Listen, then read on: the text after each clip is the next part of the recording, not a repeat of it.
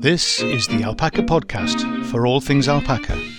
If you're an owner, a soon-to-be owner, a want-to-be owner, or are just alpaca mad or love the fleece, welcome to the Alpaca Tribe. I'm Steve Hetherington.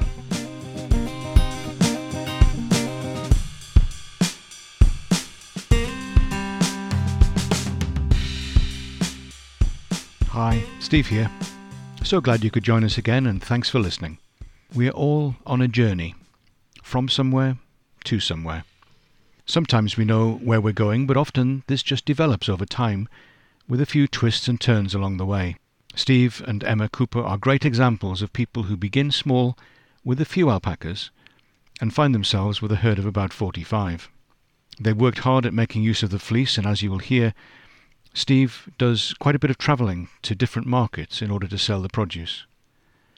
The journey continues, and they're looking for further developments. The exciting thing about keeping alpacas is that you can start and stop where you want to. It's okay to be small, and it's okay to grow larger. I hope that you enjoy this episode and hearing Steve's journey. Steve and Emma are based in West Wales in Pembrokeshire and have been in their present farm about 3 years. So I travelled west to meet him on the farm. Here's Steve. Hi. Thank you for agreeing to meet up today. It's been really good to catch up. I've heard a bit about what you're doing and watched what you've been doing online, so it's really great to meet up. So thanks very much for doing that. Firstly, just I ask everybody, when did you meet your first alpaca and what did it make you feel? So I met my first alpaca about 6 years ago in Salisbury. We'd read the Smallholders magazine and thought we'd have a little trial and see how we go. So we went on a husbandry course down in Salisbury, and we then come back with 5 alpacas, and basically we just, their character and the way they come across was more inquisitive than the other animals that we had, sort of thing. So that's what's made us sort of start it and go for them, sort of thing, because they had that character and they were more than just a normal bit of livestock. Sort of thing. It was more than a sheep, more than a pig. It was more of an animal with a character and a personality, sort of thing. I always describe it as having a bit more behind the eyes. When basically. You engage with sheep and it's fairly basic. Yeah. There's a few exceptions. The sheep feed me, give me some water and put me out in the field, and that's about it, sort of thing. So start with 5. Yep. And so how did that then grow on from there? Yes, then we what we basically did first of all is we only kept male alpacas, just like as pet males, and then we'd send their fleece off. The trouble we found that we had by having so little is that people then didn't want to produce the fleece for us, because obviously most males only take 25 kilograms minimum. So we then had fleece sitting there doing nothing for a whole year and obviously going to waste. So we then decided to go out and get some females and start. We actually brought females in that were pregnant, so we didn't have to worry about that part. And then basically we then expanded more alpacas when we come down to Wales. We didn't do much with them when we was in Surrey, sort of thing. So we kept it. Okay, so started in Surrey. Surrey, it was just 5 boys to begin with. Yeah, 5 boys and 5 into girls that were all pregnant, sort of thing. Right. So we brought them in. And found that was the easier way than getting a stud and then making sure everything was right and all of that lot, sort of thing. So yeah, so it's a good easy start then. And what's the setup you have now in terms of the farm here? So basically we have now over, I think we've got about 40 or 45, I can never remember, alpacas now. We breed our own. We have brought some in since being here to obviously increase it, because of the gestation period so long that the business of us producing the fleece, turning it into products, is going faster than we've got the animals and the fleece for. So we've gone out, brought more alpacas to increase the herd. Obviously we've got plenty of land to do that now. We can rotate around, leave some, and then there's still plenty of grass. Where in Surrey we didn't have enough land, but up here we've got much more acreage. Sort of thing, because it's quite surprising how quick they go through the grass. It does.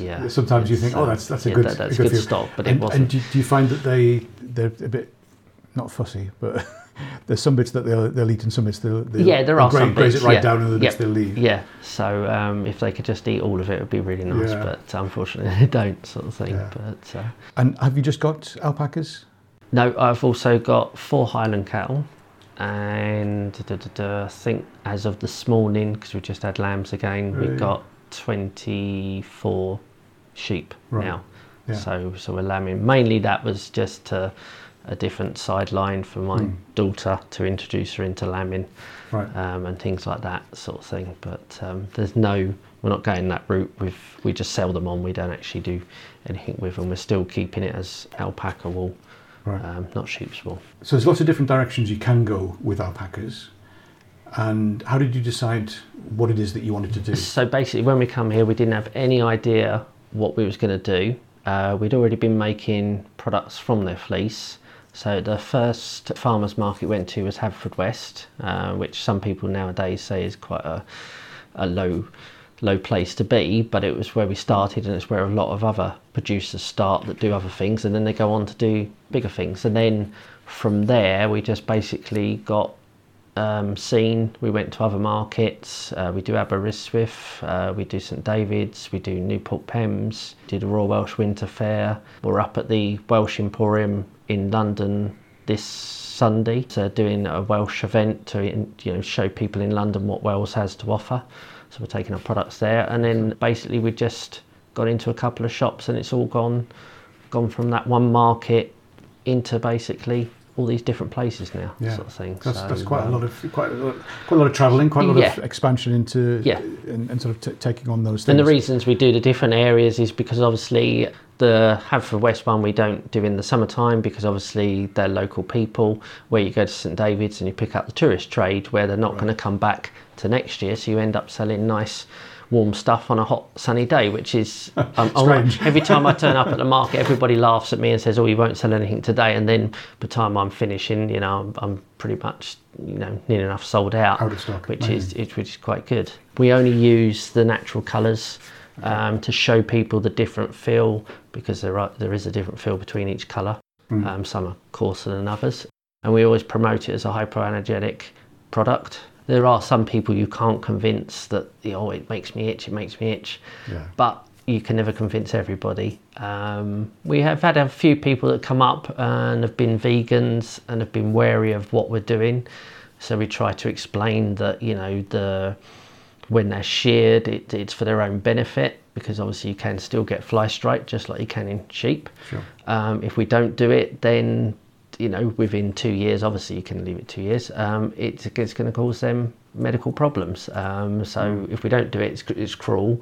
And the way we do it isn't cruel. We don't personally shear ourselves. We always get someone in that can shear, because we don't feel we can do it quick enough or the right way for the comfort of the animal, sort of thing. Sure, so it's always it's a challenge. It's balancing. I'd rather pay more to have someone come in and do it than me stand there and it takes me twice as long anyway, and I do it all wrong, sort of thing. So well, you'd learn in the process, but nevertheless it does take when you got sort of 40-45 to deal with. It's a lot, sort of thing, because obviously the toes and the teeth and everything else needs doing all at the same time.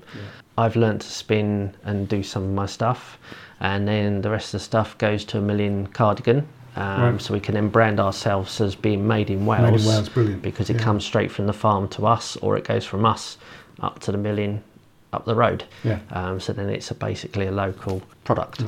We then got him to then make us bed throws, blankets, which have done really well. They don't go that quick, because obviously they're not cheap. But come winter time, people are buying them and just love that bit. And people understand why it's the price.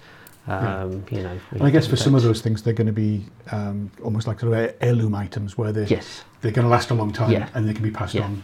I know that you had some support in terms of funding and stuff through Farming Connect, which is a Welsh government initiative. How was that in terms of? The Farming Connect. Farming Connect was okay. The Business Wales side of things was a bit more harder to get funding. We've struggled with Business Wales because it's alpacas and people see them as pets. there's not many people that take you seriously when Right. you come along. So you can have this we had a wonderful business plan from Farming Connect all done, and it was quite a nice business. I'd like to go and work for it for myself. But obviously, bank-wise, it doesn't match up. So Business Wales then tend to not want to help you too much because there's no background of other people succeeding so much. There isn't enough of us out there. You know, if it was a dairy farm, then they'd be straight on there, the funds would be there, the banks would be lending you. But because you're something different, Right. and then the trouble is now it's just trying to get people out there and realise that this is a better product sometimes, more than sheep's wool, because it lasts twice as long, it's twice as warm, it's twice as thick, it's hypoallergenic. But it's just trying to get people to see that this can be a business and not just a hobby. You know, it's fine to be a hobby, but there are some people out there that are running it as a business, and there's so many ways you can go. Yeah. The other route we're going to do is have the holiday let to tie in the alpacas with that, so it's there if people want it. We were then going to kit the holiday let out with the pillows and duvets, all made out of alpaca. Yeah. So then it's more of a unique experience, because Absolutely. holiday let's a holiday let. But if you can just be that little bit different and then just show people what the difference is, and try and educate people about alpacas, because even though there's a lot in this country at the moment, that people are still a bit unsure, is trying to educate them between the difference between llama and alpaca. Because the amount of signs that I've got up on the table, I've got all the banners front and back. It's llamas, it's llamas. No, it's an alpaca. There's something in people's mind that I haven't completely worked it out. Yeah. But yeah, I completely understand. These spit all the time. I said, no, that's mostly llamas that spit. Alpacas aren't too bad, only at breakfast time when you get your head in the way, sort of thing. And then I've had people call them alpacos, so it sounded like alpaca Doritos sort of thing. Right.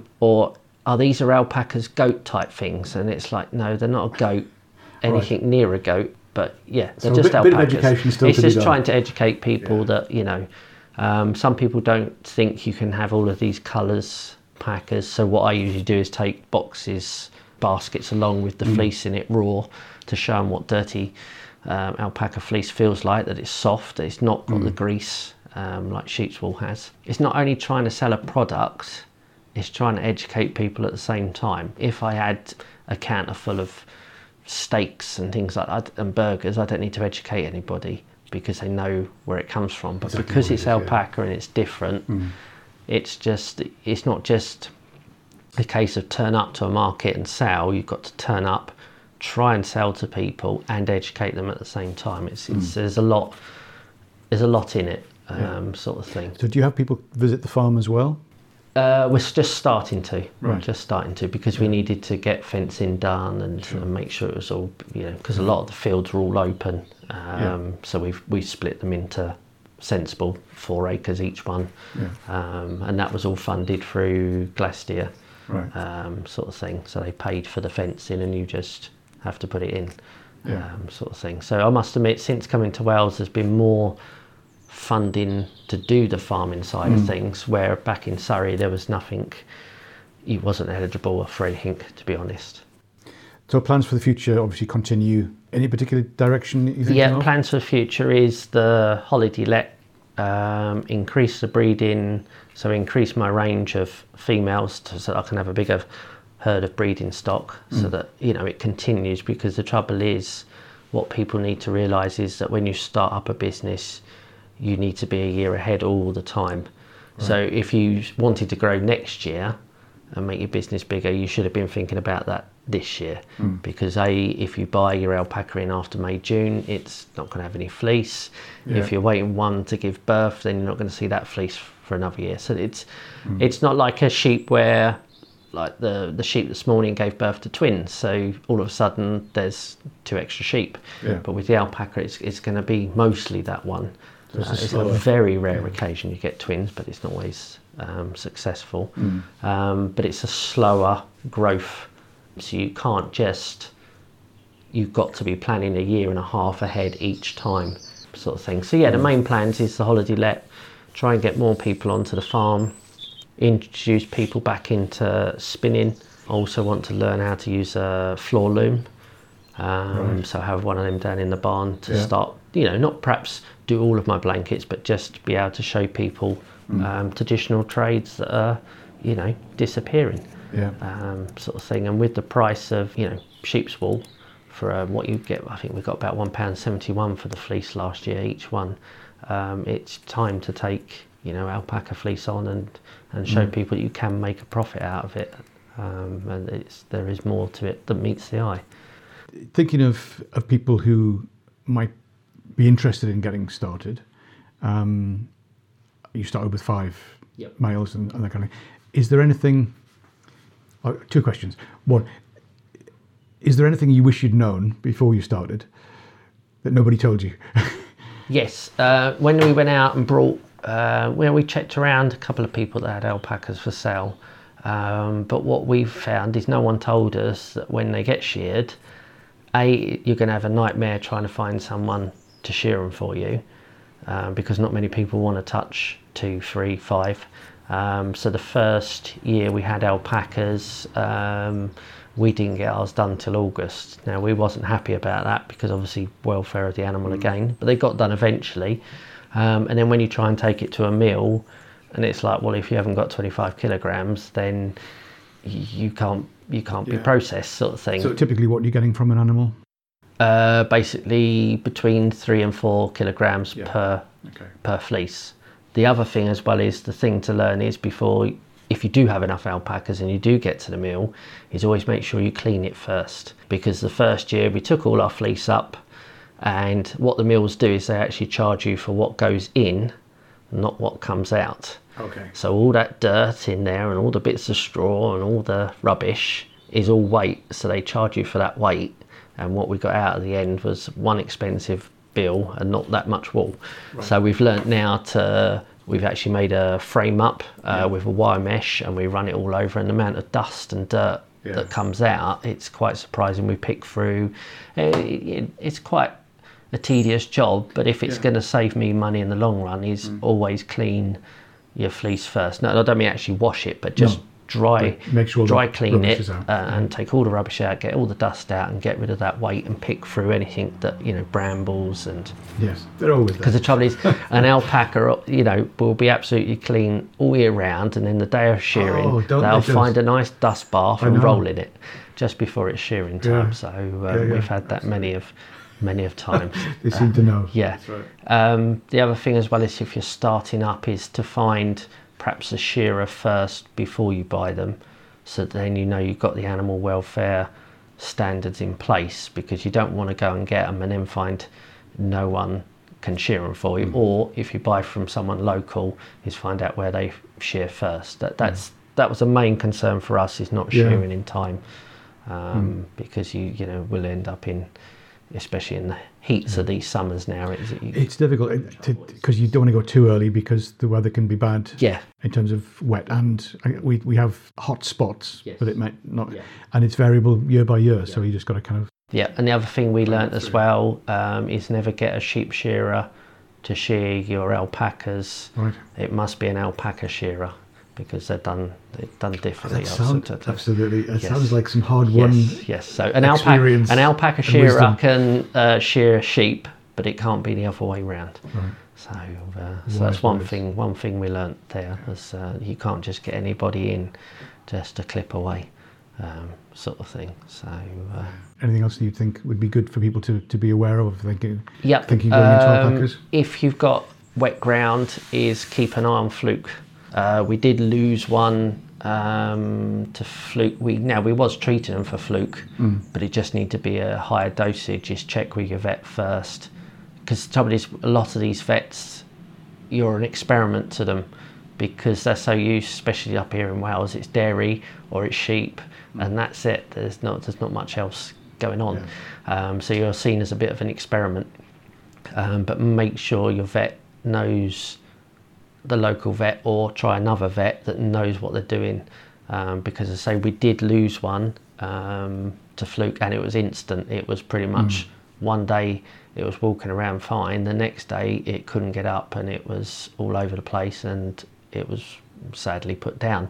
The only trouble is, what we had then because the vets weren't experienced, we got a phone call once he'd put the alpaca down and we was on TB lockdown because he suspected it of being TB. Right. The alpaca was taken away, picked up by the special people, taken to a laboratory to be examined, and it wasn't TB, it was fluke.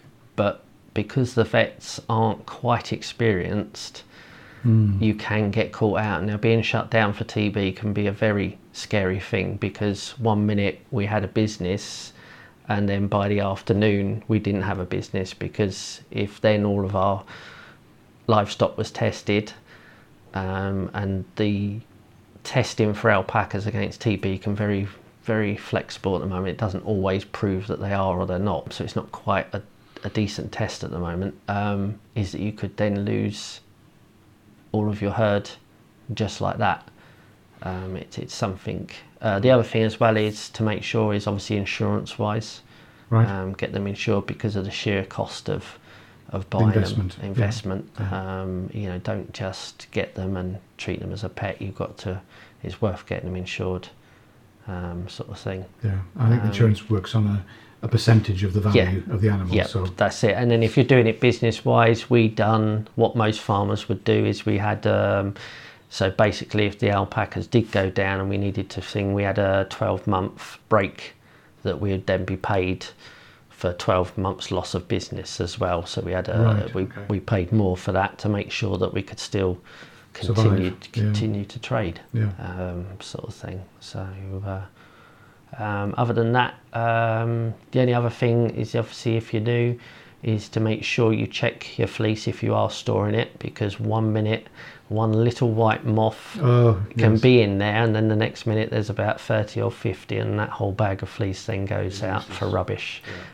We had it in the whites and the dark browns. They only seem to like the two colours. So the greys and the chocolate browns, absolutely fine. But there seems to be a two-colour bit with us. And it's quite surprising how quick they can multiply. And it's not worth picking them out. Just take the whole bag out and get rid of it. You would end up losing the rest of it, to be honest. So that's what we do. In the storage. Yeah, storage as well. And using it as and using it as well. Yeah. Great. Well, thanks, Steve. That's really helpful as an overview of what you're doing and what you've learned. Yep. And also the kind of thing that people need to take account of if they're thinking about it themselves. Yeah. So that's what you've gone is started at one level and then kind of gone into very much as a business. Yep. And the options are there for going different directions, as we've already said, but also the options there for staying smaller. Yes. You don't have to. You can have them as pets, and the other thing as well is they're very good for guarding against foxes and things like that. We did take our dog in there a little while ago and forgot to put him on the lead, and he was chased out of the field. But it's good because it keeps them on their toes, and they really do protect. Because we actually saw that last year when we had one of our ewes down the field. It gave birth late in May, and of a night time 4 of the female alpacas actually slept round this ewe and lamb for the whole night and protected them. So it's quite good to see that they're a protective animal. Absolutely.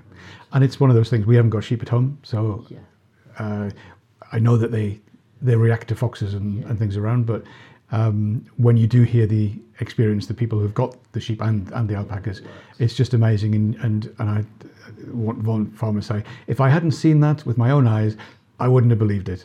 So it's good to know that as well as the stories, there are actual evidence that's a benefit. Yeah, excellent. Great. Thanks again for your time, and we'll see you again soon, hopefully. Okay, thanks a lot.